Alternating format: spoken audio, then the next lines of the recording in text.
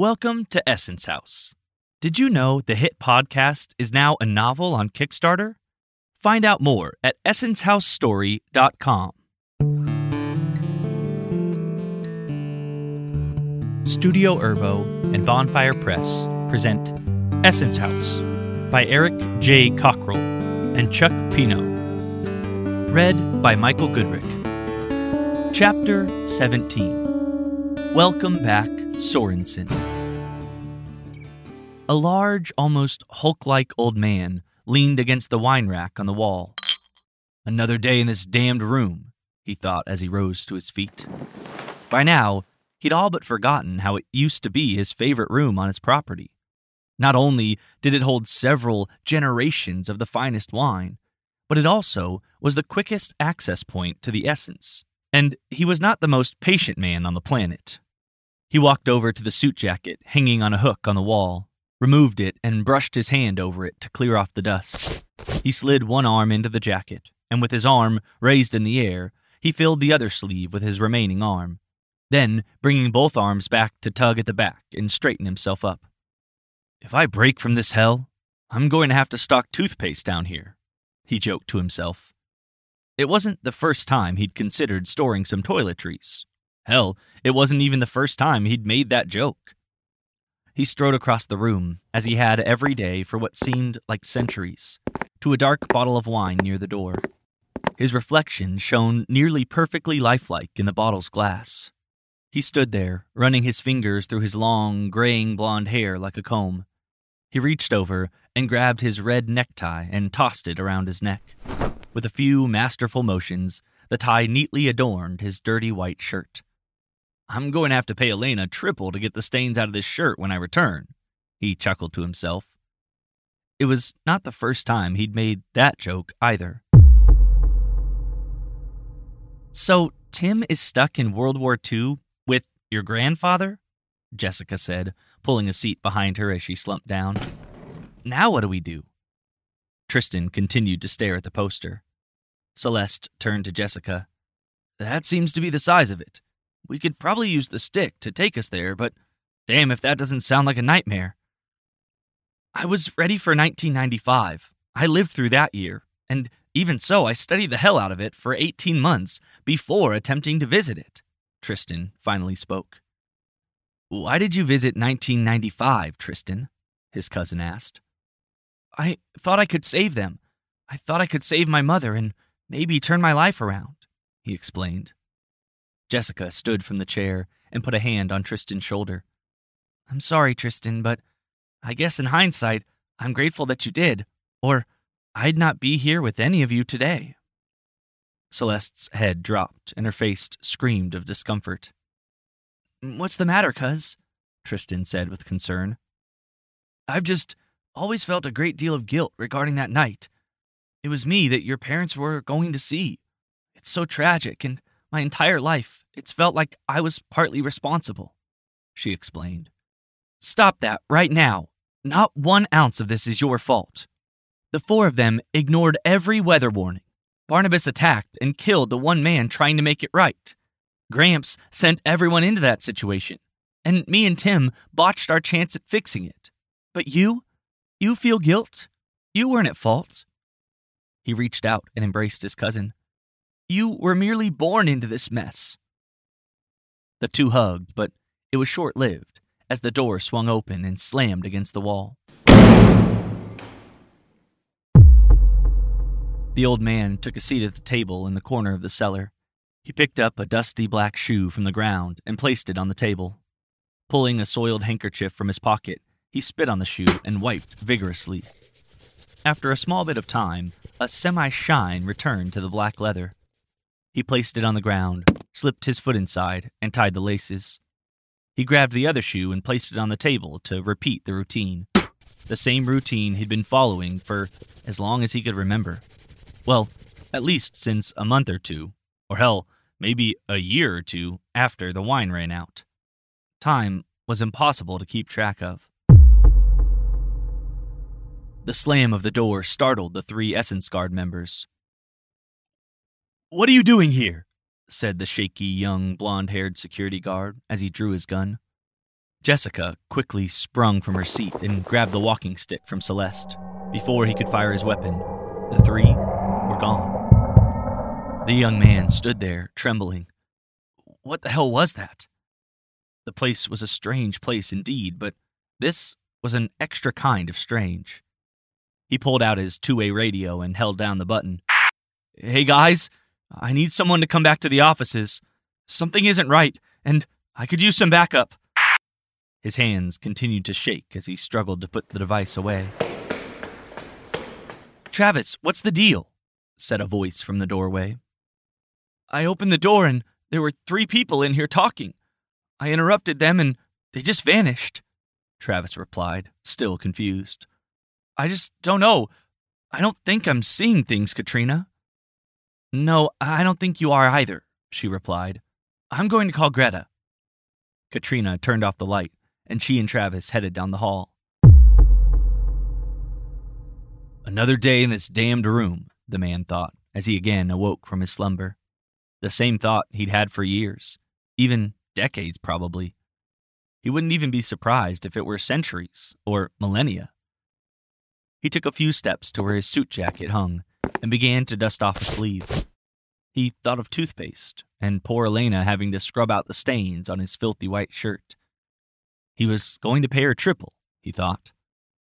He tied his tie around his neck, ran his fingers through his hair, cleaned his shoes, and as he did most of the day, he pulled his chair to the door and sat, waiting, with a smile. The door of Greta's car swung open, and she nodded to the man holding the handle as she exited. For the first time in her entire life, she was excited to return to the Musée d'Orsay. That the property still stood and remained in her family's name was quite a feat. It could be referred to as a miracle, but she put too much work into it to surrender that credit to the gods. And now she returned with the cornerstone. Finally, her family could regain what was rightfully theirs. The man closed the door after her and she instructed, Call the men back to the site beside the building. Then go ahead and pull this thing around to the garages. I'm heading in to review some security footage. Absolutely, the man replied with a nod and stepped away, withdrawing a phone from his pocket. Greta left the man to do as she asked, and she made her way to the steps of the Musée. Today was the day. Today, she would finally make her family proud in a way that none of them could manage for her. She hated to think in such terms, but she was raised by a family that dwelled on failure. Her father mismanaged much of what the family was left with after they were robbed of the essence. She recalled how her grandfather had dedicated much of his time to looking for clues to its whereabouts. She came from a big house, and the Sorensens' waning prestige served her fairly well through life. But she was held back by a family that had given in to failure and was content to grovel. As she stepped through the doorway, the lady selling tickets smiled. Miss Sorensen, welcome home. Thank you, dear. Could you phone security and tell them I'm on my way? She said with a returned smile. Yes, ma'am, the ticket teller replied. Greta continued into the main lobby of the building. Even in her failure, her success in this place made her proud. She remembered when the idea of a museum dedicated to time travel occurred to her, where her father and his father before him had struggled to reach out and find clues to the whereabouts of the cornerstone or other access to the essence. She had the idea to create a hub for such things and let the essence come to them. It was only a matter of time, and admission to the museum could give them the financial boost they needed in order to continue their outreach. And she was right. Her father had searched high and low, and she even took on some expeditions, but none of them bore fruit. It was this building, as a reservoir for time travel knowledge, that won the day. She withdrew her cell phone that buzzed in her pocket. Milo, how long before we're ready to install it? With the land cleared yesterday, I'd say within the hour, Miss Sorensen. I know how anxious you are, he answered. Very well. Alert me when you have it set. Thank you, Milo, she said, returning her phone to her pocket. She rounded a corner and headed toward the door marked Security. As she approached the door, it swung open. Oh, welcome back, Miss Sorensen, Travis greeted her. Greta took a look at his name badge and returned a greeting. I hope you've been well, Travis. You're the one that found our guest, correct? I am, yes, he replied nervously. Please, stay. I'd like you there as I review the footage. She held the door and gestured him back in with a smile. The office was not especially comfortable. White walls, an off-white desk that was more like an extended shelf mounted to the wall. A small black and white monitor displayed the office in question. All right, gentlemen, let's see what we have here. She stood back, arms crossed. The man at the desk pressed the play button on the recording device, and the still screen sprang to life. The picture was not exactly high quality, but it would do. The three watched as three people entered the office and pored over files. There was some discussion around a poster, when Travis could be seen entering, and within a moment, the three intruders vanished completely. What did that one do? Greta asked, pointing to Jessica on the screen. Honestly, I don't even know. It all happened so fast. Travis was nervous. She took her hands off of the monitor and turned them to Travis. Travis, your job is to observe. Please, tell me what you observed, that you may keep your job, she said, asserting a threatening tone. Yes, ma'am. It did happen quickly. I seem to recall maybe a cane of some kind. I thought she was going to hit me, and I was ready to fire my gun when they all just disappeared completely, Travis recounted. Greta's phone rang, and she pressed the screen to accept the call. Thank you, Travis. You two keep this under wraps. I have business to attend to. She turned her attention to her phone as she exited the room. Milo, I hope this is good news. Milo could not wait to deliver this message. Congratulations, Miss Sorensen. You have restored your family's honor. Greta was speechless. She knew this was coming, but it hadn't been real to her yet. Thank you, Milo. I'm heading to the basement. Please stand by. She ended her phone call and headed toward the staircase to the basement. She was never very fond of the basement. Just a large, creepy, wide-open space with some items stored along one wall, and a door in the back to a wine room that had been decommissioned for some time. But today, that room was her reason for visiting. She gracefully walked across the mostly empty room and strode right up to the door. The floor trembled slightly, and the light in the room dimmed considerably. Sounds began emerging all around her, and slowly retreated to angry whispers in the corners. She stood there a moment to compose herself properly. Turning the knob, she pulled the door back. There, she found the wine room just as expected, but with a chair facing the door, and a man seated in the chair. The large man stood up. Greta, wow, it is you. How do you know me? She asked. You know who I am, right? He replied with a question. I do. You're my great-grandfather, Hans Sorensen. Now, how is it that you know me? We've never met that I'm aware of. Hans stepped toward her. Sweetheart, we've met, just not yet. And I suspect that if that is to still happen, we've got some work to do. Greta stood there staring. She did it. What exactly did she do, though? She didn't know exactly how to feel. Hans put his arm around her, and the two walked across the room and up the stairs. What year is it, darling? Hans asked. 2020, she replied. Wow, I'm glad to see this place endured, he offered. Greta quickly responded. Against all odds. I have to admit, it had been on the verge of collapse for decades, but I've built it back up and have been working on regaining our family's former wealth. Hans smiled to see so much of his own drive in his descendant. I can help you with that, my dear. But first, I need a bath. Is my bedchamber still intact? It is. It's mine now, Greta confirmed. Well, Great-Grandpa's back after one hell of a long time. It's mine now, he condescended. Of course. I'll have some things rearranged to restore it as it was, she said uneasily. Can I leave you to explore while I make some arrangements?" "Please do," Hans demanded, as he turned to make his way down the hall. Over the next few weeks, Greta actually had very little contact with Hans. He was either busy at what was formerly her desk, making notes while web browsing, or he was just gone altogether. Hans was making plans, and he wasn't very forthcoming with the details. He'd even set up a kind of workspace in the basement and declared that portion of the building off limits. Greta could not believe it had been 3 weeks since she'd reestablished the family's access to the essence. And in all that time, she'd not even been allowed to experience it once. "Miss Sorensen?"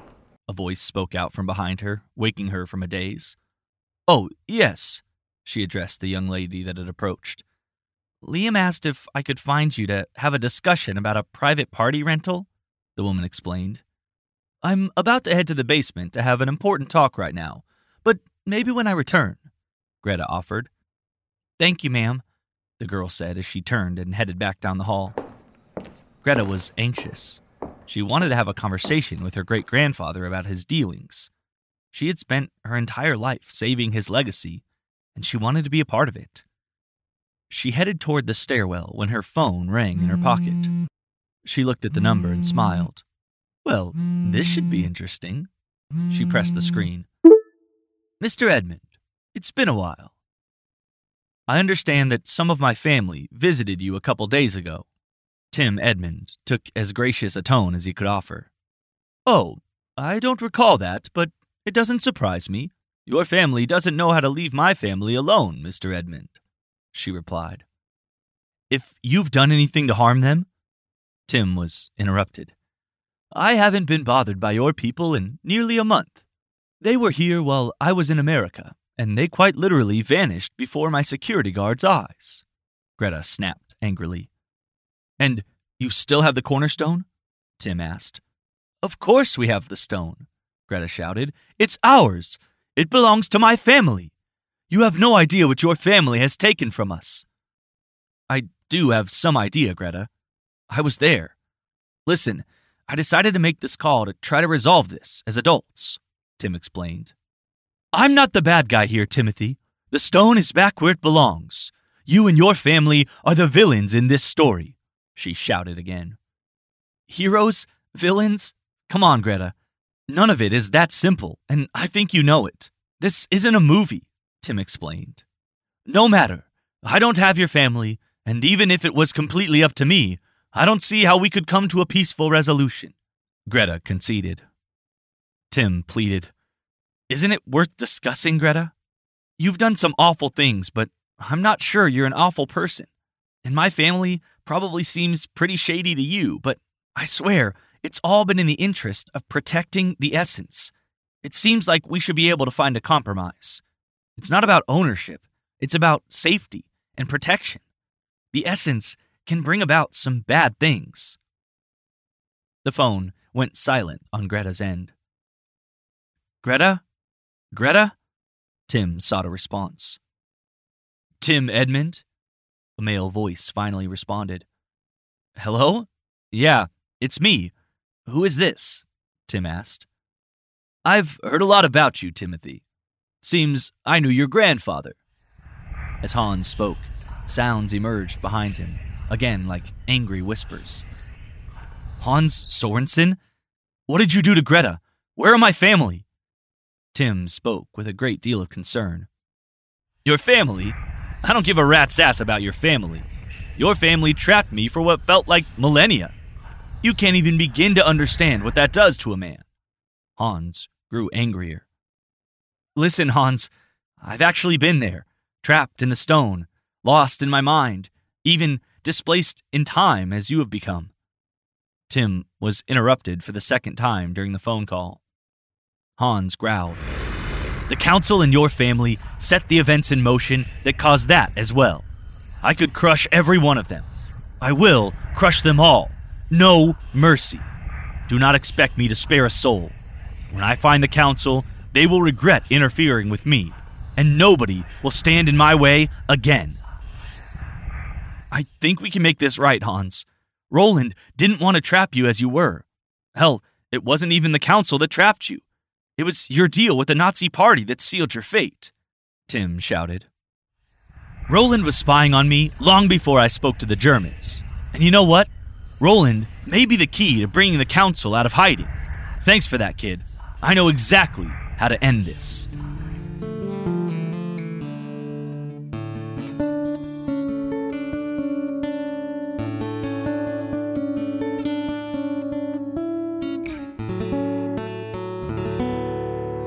Theme music by Carol Cockrell.